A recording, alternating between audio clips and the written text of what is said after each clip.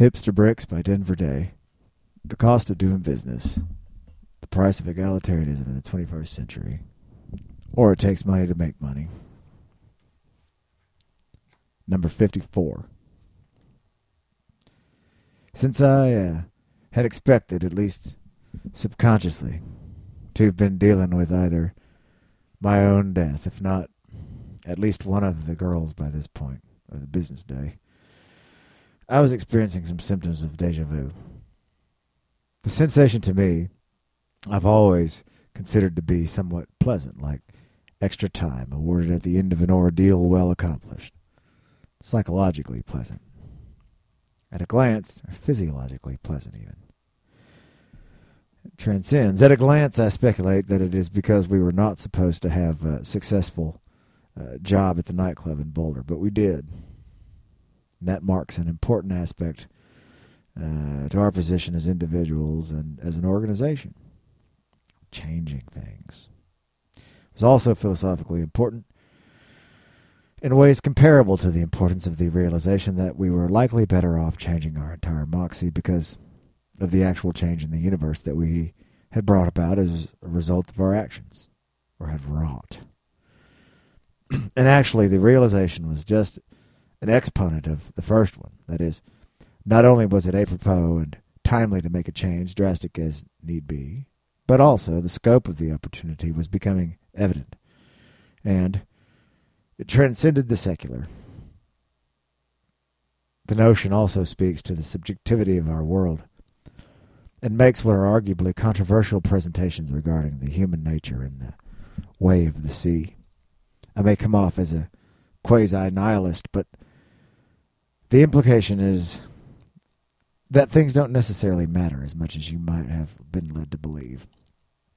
More likely it is truer to say that things don't or didn't matter as much as they had previously. Like, it mattered for the people we'd mowed down at the nightclub. You know, they did not enjoy the same sort of return to forever, which, for example, Julie was. Some people die without the proper preparation, and they are just dead fucks right then and there as a function of forever, if you might. This illustrates different values of infinity, you know.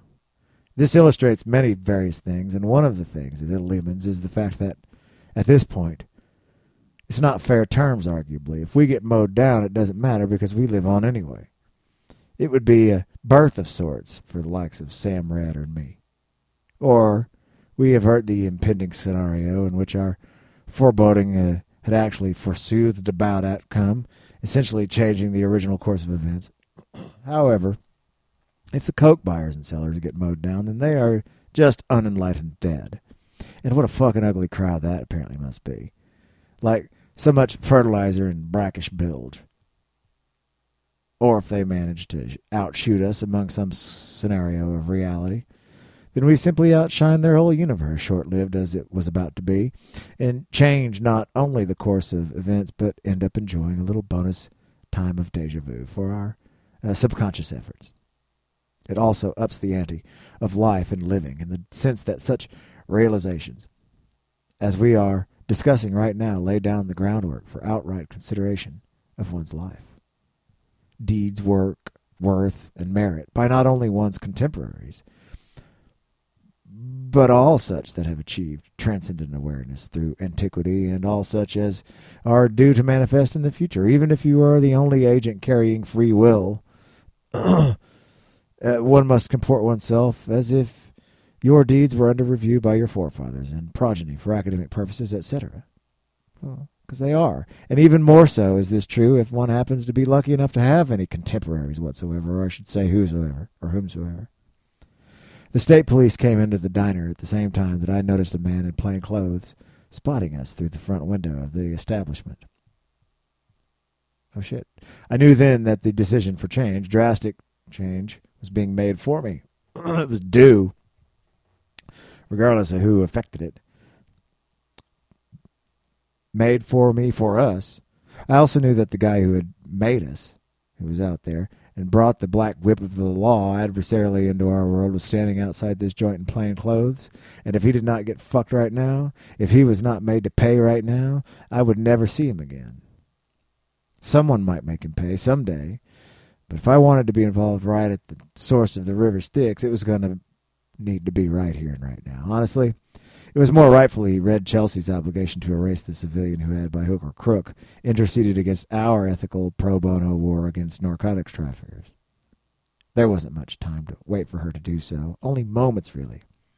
I trusted Chelsea's heart, and I believe she was who she said she was, but exactly to what extent she had led us into this was hard to tell. I knew she was smarter than to think that her recent involvement with the police academy and the correlated background check would not add entropy to our operations, but I also felt that this guy fingering us was civil intelligence for the nightclub interest, not the state police post.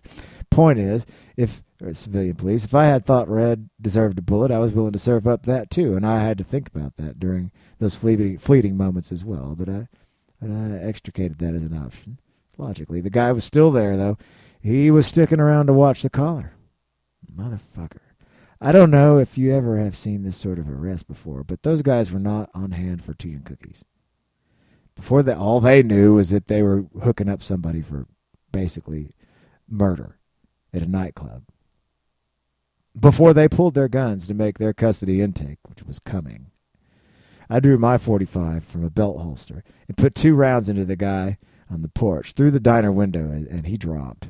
The last thing I remember was hearing more gunshots and thinking, I don't give a shit if he's working for the governor. If he's calling the dogs on us, then he's the one who's crooked. And then I was unconscious or dead. I couldn't tell for sure. But my guess was just unconscious based on the lack of clarity and absence of all enlightened beings. Well, they were there. Of course, they're always there, but the formal faculty doesn't necessarily celebrate superficial injuries.